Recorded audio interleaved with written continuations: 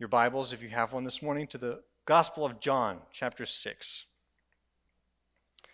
And as you get there, Proverbs chapter 30, verse 15 through 16 says this, and it seems to fit with the current times. 3 things are never satisfied. 4 never say enough. Sheol, that's the grave in Jewish terms. The barren womb, the land never satisfied with water, and fire that never says enough. I'll put that in human terms. You know what that fire is? It's hunger. We have been designed by a Creator to depend on Him. We are designed by our Creator we are separate from Him, but we are not independent of Him. And when we choose to be independent of Him, we see our hunger. And we try to satisfy our hunger in places it never should have been satisfied. And we see that all over the place today. Hunger for justice.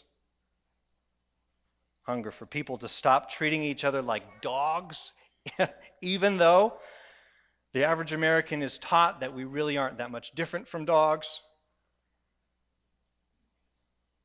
Hunger for peace, hunger for civil authority we can trust. Hunger for our neighbors to do the right thing. And even though we're here in York, we're removed from some of this. I mean, nobody's walking down Lincoln Avenue in riot and protest.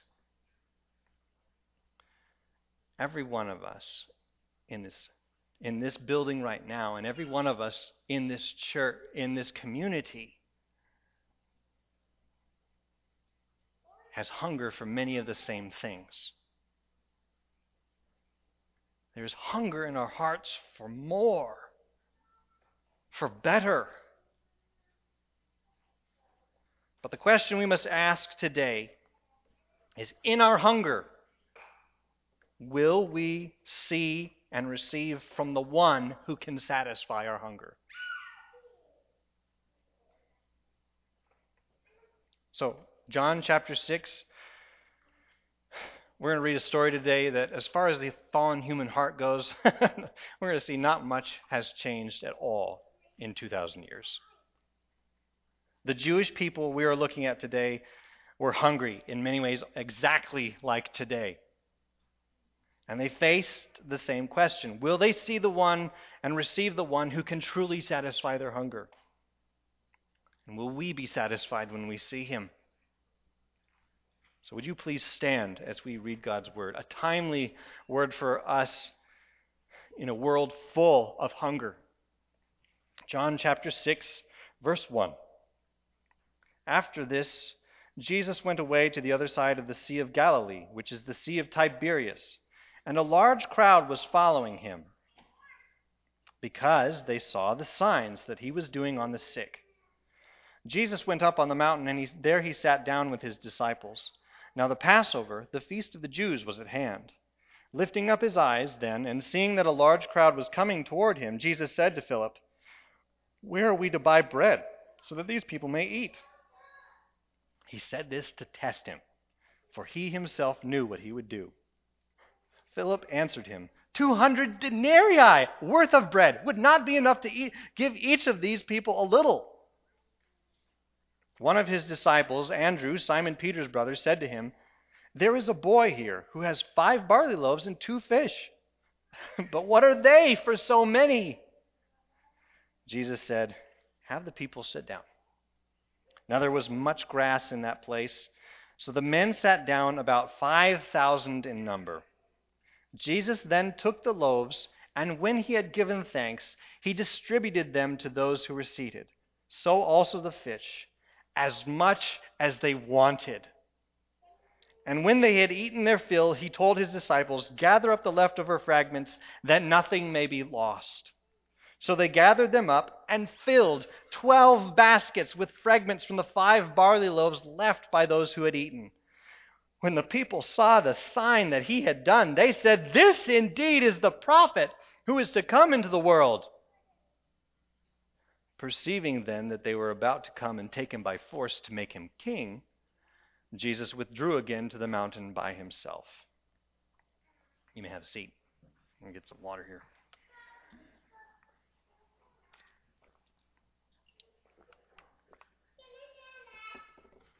So just to put this in a little bit of context, tensions have gone up again in Jerusalem.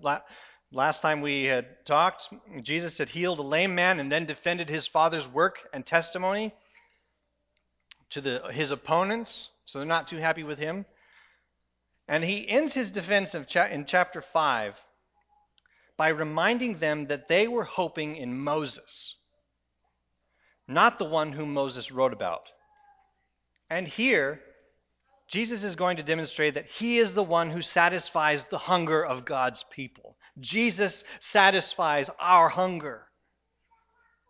Jesus gives the most public sign yet to the most people. He feeds thousands of people. And the signs, just to remind everybody and get everybody on the same page, the signs are given, and these signs are written in the Gospel of John so that, what?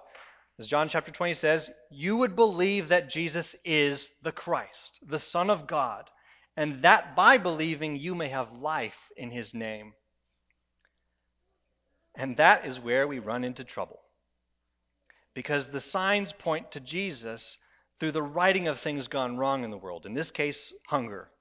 But there's a problem when we're hungry, and that's our first point this morning. First, we have to get right to it. We want to satisfy our hunger our own way. We want our hunger satisfied our own way. They saw the signs. Verse 2.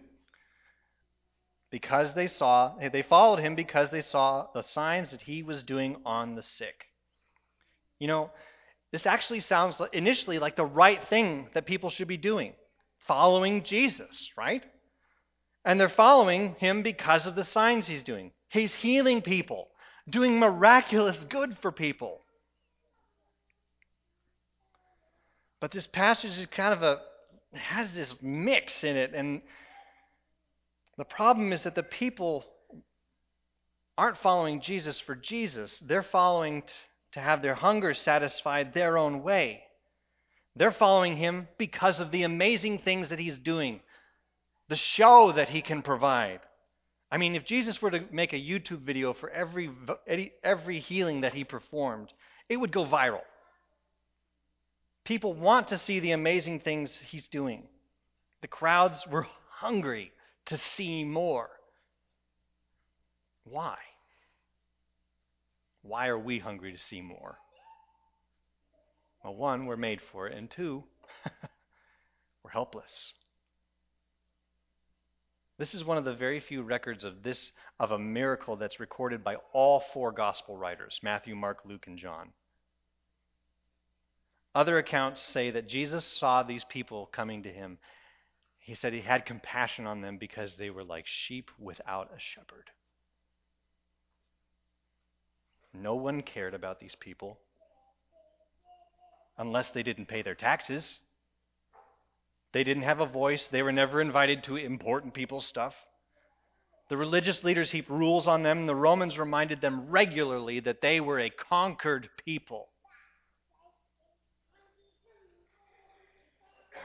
They were helpless, many of them poor, impoverished. I mean, as we can see, how is it that thousands of people go up on a hillside without any food? I suspect most of them aren't dumb.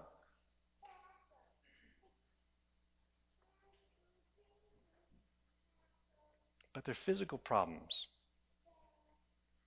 only served as signs. Their physical problems weren't their greatest problem. Their greatest problem, and our greatest problem, is not a physical one. It's a spiritual one. You see, all of the symptoms, which are the physical issues that we face in this world, spring from the world being broken by sin. Sin being rebellion against our Creator. We were made to be satisfied by God, to look for Him when we were hungry.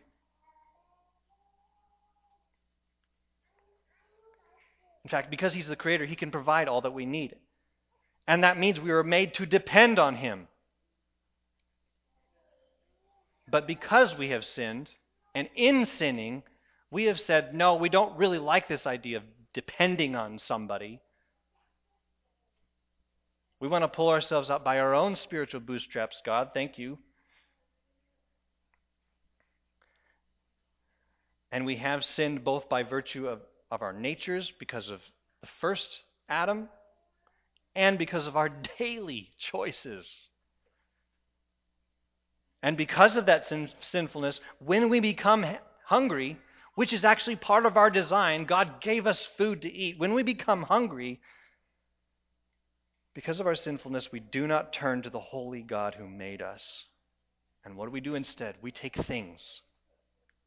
We take things like food, like pleasure, like rest, relaxation. We take things like justice. We take things like work. We take things, even ministry. And we take people made in the image of God, and we abuse them to satisfy our hunger. We demand that they satisfy our hunger.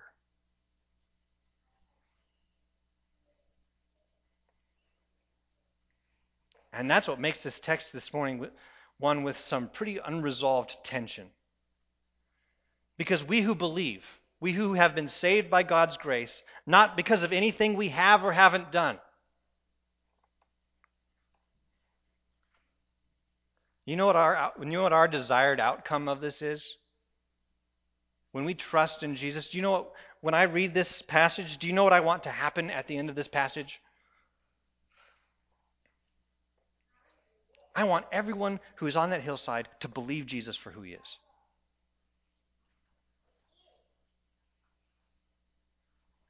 I mean, imagine that you're there. Place yourself among those thousands. And there's arguably way more than 5,000. It specifically says 5,000 men. That doesn't include women and children. So potentially upwards of 20,000 people.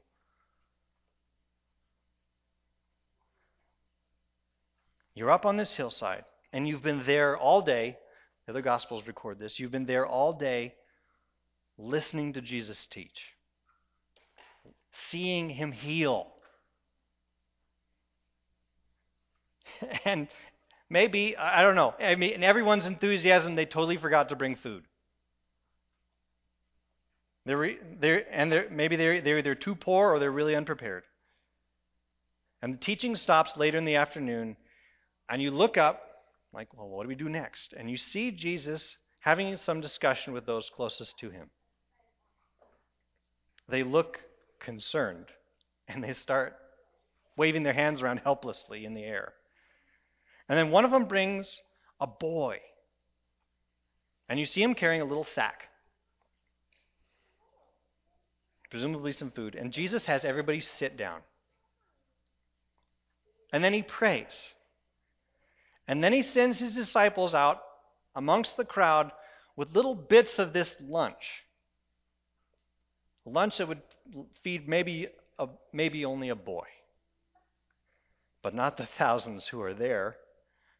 And the disciples start walking through the people, handing out pieces of bread and fish. I mean, can you imagine? You're there, you haven't had food all day, and everyone around you hasn't had food all day.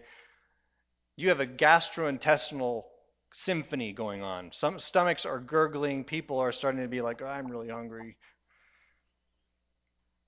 And everyone is looking up at these guys sent out with an indistinguishable amount of food. Okay, the first person receives some bread and fish. Fine. And the second. And there's this split moment of time between the second and third person where everyone is wondering, is he serious? Those poor fools. they're going to run out of food. And then the third person gets some food. And then the fourth. And then the ninth. And the 30th, the 200th, the 800th, the 1500th, the 4,000th, the 6,000th, the 10,000th, and on. And you, in the crowd, you don't just get a little bit. You don't just get crumbs. You get as much as your stomach can handle. And more. I'm not sure. But I feel like at that moment, my thoughts of hunger are gone. Like, I could hardly eat anything, knowing that 5 loaves and 2 fish are feeding thousands of people. And that seems to be the case in this text because the people, after eating, they are practically bursting when the leftovers are collected. It says in verse 14, "This indeed is the prophet who is to come into the world." And when we read that, we're here today thinking, yes, that's right, he is. They're getting it. Jesus is the prophet that Moses said was going to come. And they're confessing it. This is great. That's what I'd like to have happen. But there's a problem. Because they're still hungry. How do we know? How do we know they're still hungry? Jesus recognizes it. Verse 15. "Perceiving then that they were about to come and take him by force and make him king." You see, the physical sign is meant to point them to a spiritual reality, to their spiritual need. And they miss it. God in the flesh is right among them, feeding them with physical food so that they would look to him.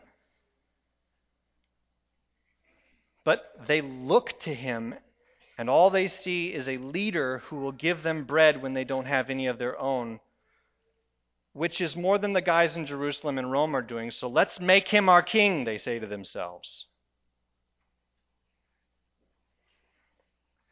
If they had recognized him for who he really is, they would have had no need to make him king. God is already king.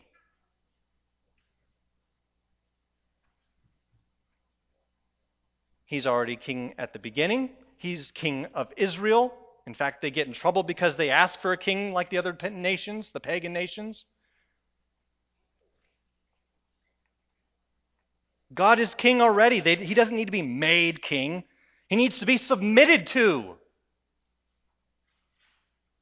He needs to be believed. He needs to be trusted. Apart from trusting Jesus as the Christ, the Son of God, we will even try to use him to satisfy our hunger our own way. But Jesus has a better way. And for those who do believe him, who truly trust him, he's going to show them.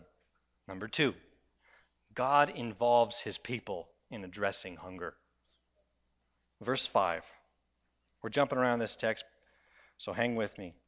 Verse 5, "Lifting up his eyes then, and seeing that a large crowd was coming toward him, Jesus said to Philip, 'Where are we to buy bread, so that these people may eat?'" What a question!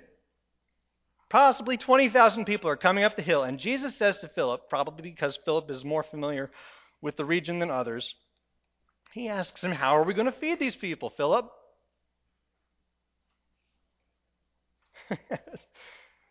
I don't know, maybe I'm the only one that finds that question funny, but in the other Gospels, the disciples are actually, before Jesus says anything, the disciples are telling Jesus that he should really send the crowds away so that they can go get some food themselves.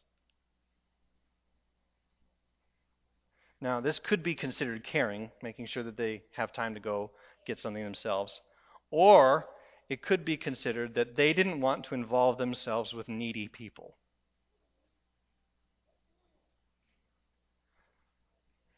So what does Jesus do? He asks the question. What does he do in asking the question? He brings the team out onto the playing field. He said this to test him, for he himself knew what he was going to do. Verse 6. And this is supposed to happen, church.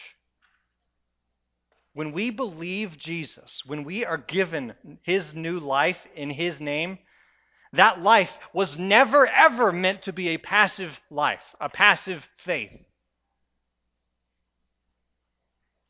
We can't be couch referees in Jesus' kingdom. We are called to get in the game. When we submit to the King, when we believe Jesus, we are being called to the life that we were made for. A life that is lived. Not a life that goes back to what it was doing when it was in spiritual death.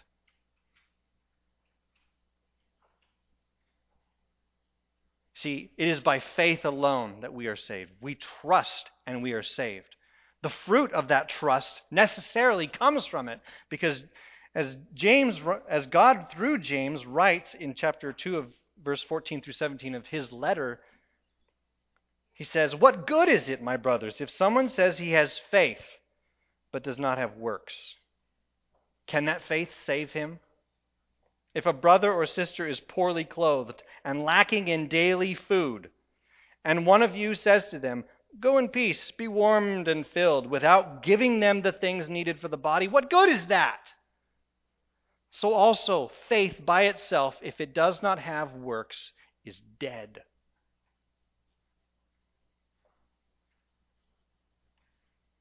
That you may believe that Jesus is the Christ, the Son of God, and that by believing, having faith and trust in him, you may have life in his name, a life that is living and that is designed to help others find the satisfaction to their hunger in Jesus. Where are we going to buy bread so that these people may eat, Philip? This question would be ludicrous if it came from anybody else's mouth. But whose mouth does it come from? It comes from the Son of God, who the disciples saw change water into wine and heal people from stuff that was considered incurable.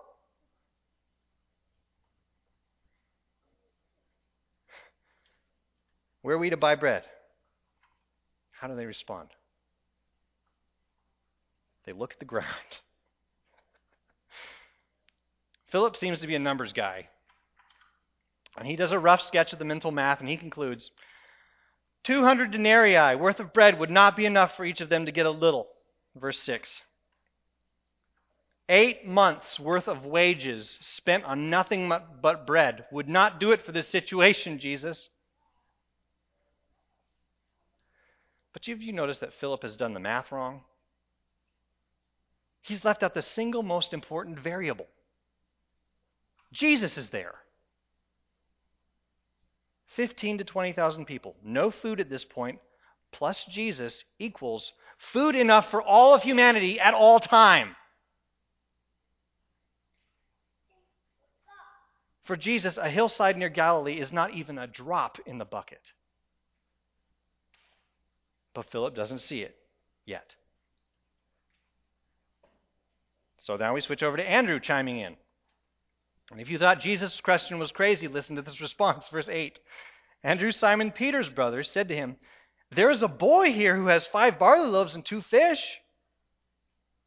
It seems like not even the disciples are prepared. And the little boy offers his lunch. We need to stop for a minute before we move more on Andrew. You know the one who has faith here? The child, with a childlike faith. He may have no clue of what Jesus is going to do, but he offers what he has. God may have given you nothing, or worse than nothing, but he can use it for something amazing. The person with the most faith right here is the boy whose lunch the disciples are mentioning to Jesus. Back to Andrew, though. But what are they for so many? He seems to grab for straws. A boy's lunch to feed this many. It's almost as if he's regretting even suggesting it.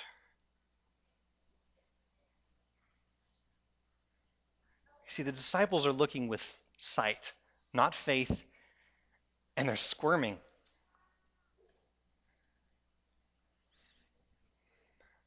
But before we're too hard on them,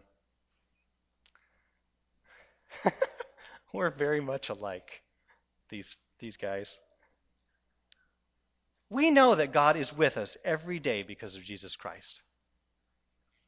We know that He's a providing, caring, loving God who sent His Son to take away our sins and give us His righteousness and life eternal with Him. And we have story after story under our belts about how God has provided for His people. From the Scripture and even our own lives and testimony and the testimony of the church for thousands of years. And yet, when we get in a pickle, when He gives us more than we can handle, which He will and has, we often answer like the disciples here. There ain't enough food, Jesus.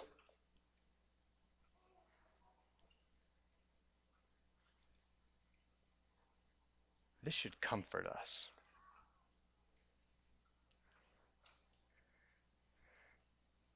Because we know what Jesus did with these guys. Guys who panicked on a hillside after being in the presence of the Lord for other miracles. Jesus made them the greatest men the world has ever known. God turned the world upside down or right side up through these guys. How many lives has Jesus brought to Himself through the ministry of these uncreative, possibly unloving and helpless and just navel-gazing guys? You and I are some of them.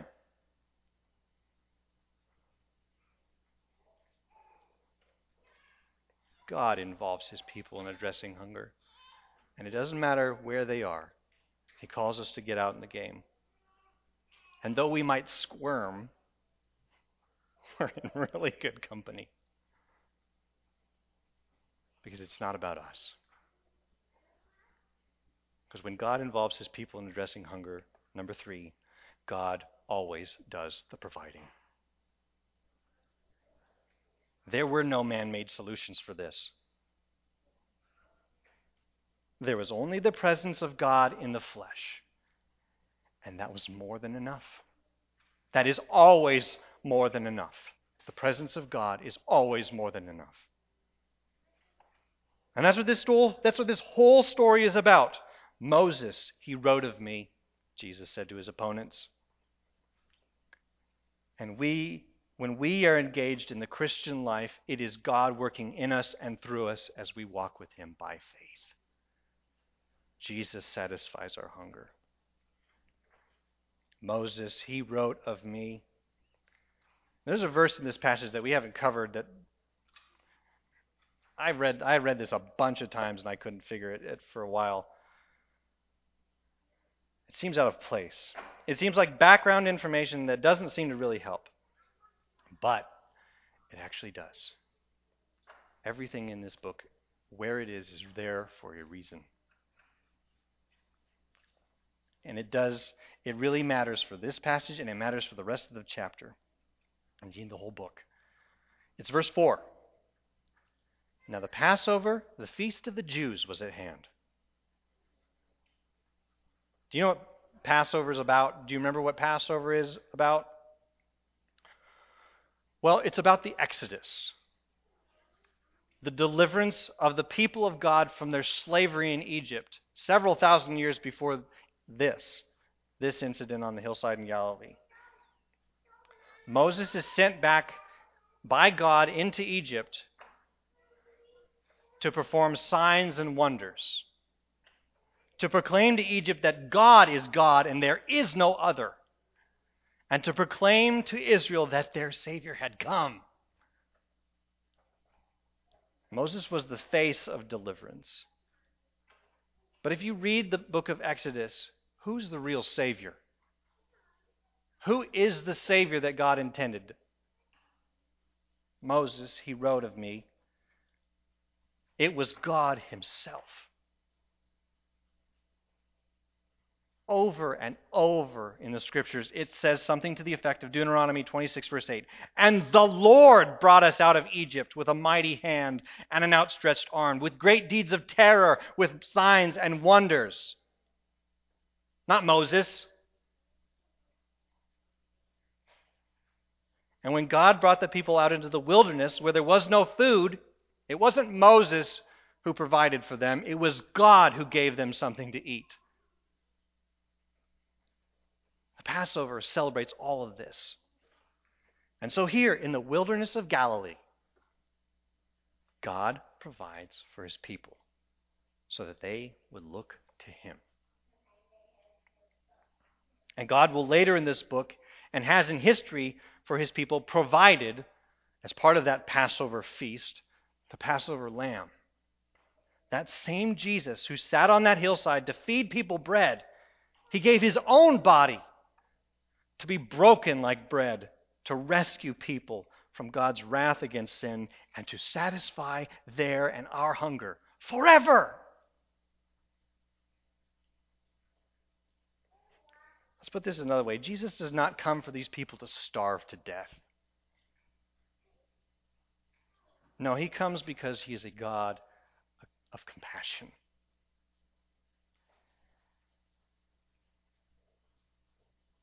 He has compassion on this helpless crowd. And even just physically speaking, he might have been giving some of them a filling meal that some of them may have never eaten in their entire lives.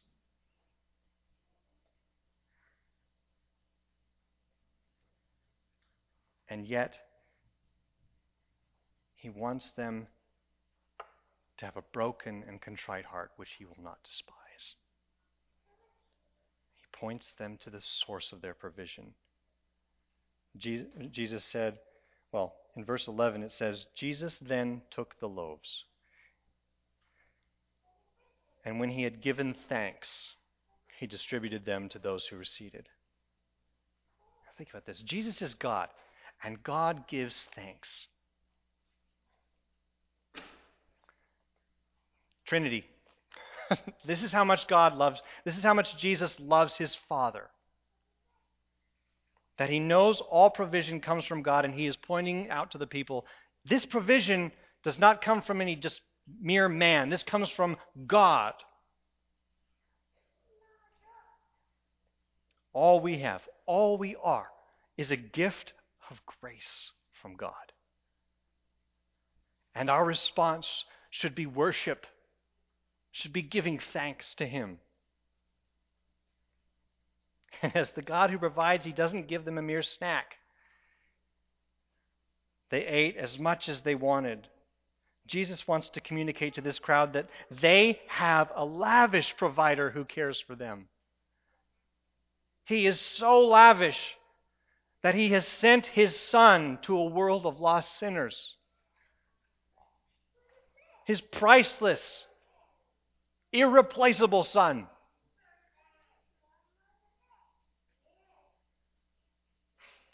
And Jesus rescues us who believe by giving himself as the bread broken for us on a cross. And by his death and resurrection, we are satisfied. Our hunger is satisfied. Lavishly satisfied. But he's also not a wasteful God. Look at this in verse 12. When they had eaten their fill, he told his disciples, gather up the leftover fragments that nothing may be lost. Now, I know it's a custom in my house to save the leftovers, but it was also a Jewish custom. But that's not really the reason why Jesus is doing this. He's getting at something more when he says that nothing may be lost. You see, later in this chapter 6, verse 39, Jesus tells the crowd, and this is the will of him who sent me. This is the will of God the Father, that I should lose nothing of all that he has given me, but raise it up on the last day. Bread addresses a physical need, but points to the spiritual reality and the need that Jesus has come for. He has come to save sinners, not fill up sinners and send them away with full stomachs and dead hearts. No, he is such a more loving God than that. Jesus is there because God always does the providing. And he has provided for you and for me in sending his Son to satisfy our hunger, to save us from the things that we seek that don't save.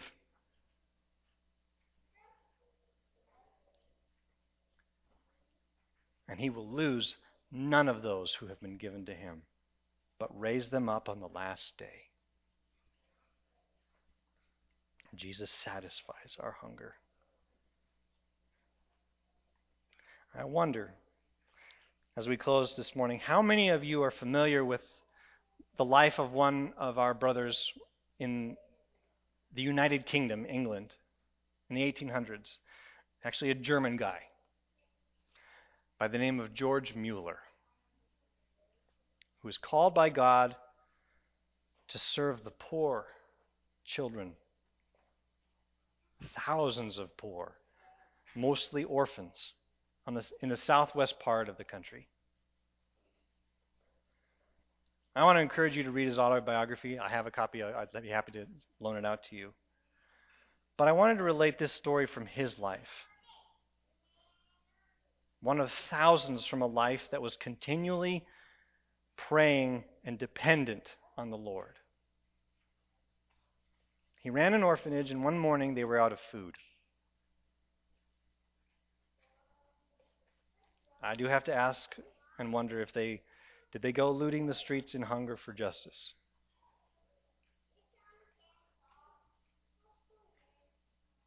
Let's see how they responded to a crisis.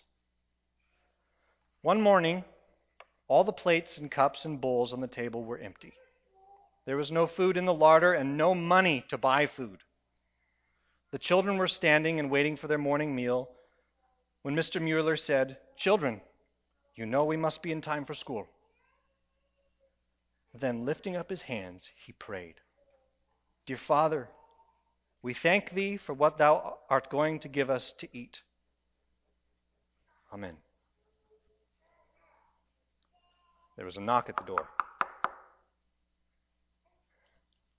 The baker stood there and said, "Mr. Mueller, I couldn't sleep last night. Somehow I felt you didn't have bread for breakfast, and the Lord wanted me to send you some. So I got up at 2 a.m. and baked some fresh bread and have brought it." Mr. Mueller thanked the baker, and no sooner had he left when there was a second knock at the door. True story. It was the milkman. He announced that his milk cart had broken down right in front of the orphanage and that he would like to give the children his cans of fresh milk so he could empty his wagon and repair it.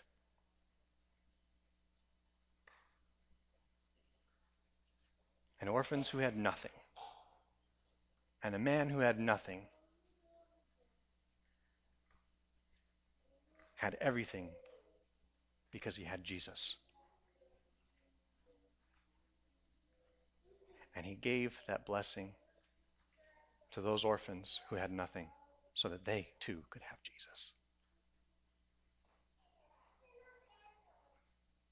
Will we trust him to satisfy our hunger?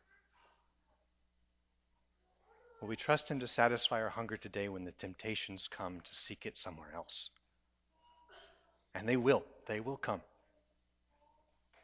Jesus said, "In this world you will have trouble." But what did he say after that? He said, "Take heart. I have overcome the world."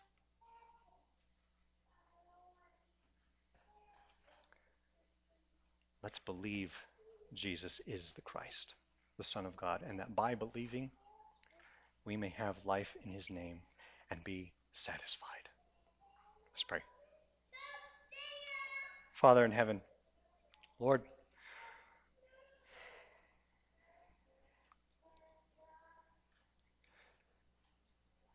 forgive us for when we have sought our own way, when we have sought to try to satisfy our hunger in other places where they were never meant to be satisfied. And thank you for sending your Son that we can be forgiven, and that we can not only be forgiven, have a slate wiped clean, but that we can be filled and be satisfied. No other God offers this. No other God can deliver this, Lord. You know that. And that's why you came. Thank you. Thank you, Lord, for being a God who works. And thank you, Lord, for being a God who calls us to work with you, not in our own power, but in yours. Thank you that you are a God in whom we can see amazing things, not to see the things themselves, but to believe you and to see what you will do with what you have given us. So, Lord, I pray this morning that you would transform our hearts, that we would remember that we have been satisfied and we can be satisfied in you, and that you have loved us to help us grow in our faith so that we can help and bless others to be satisfied in you. We thank you for your grace. And we do pray for wisdom as to how to bless others.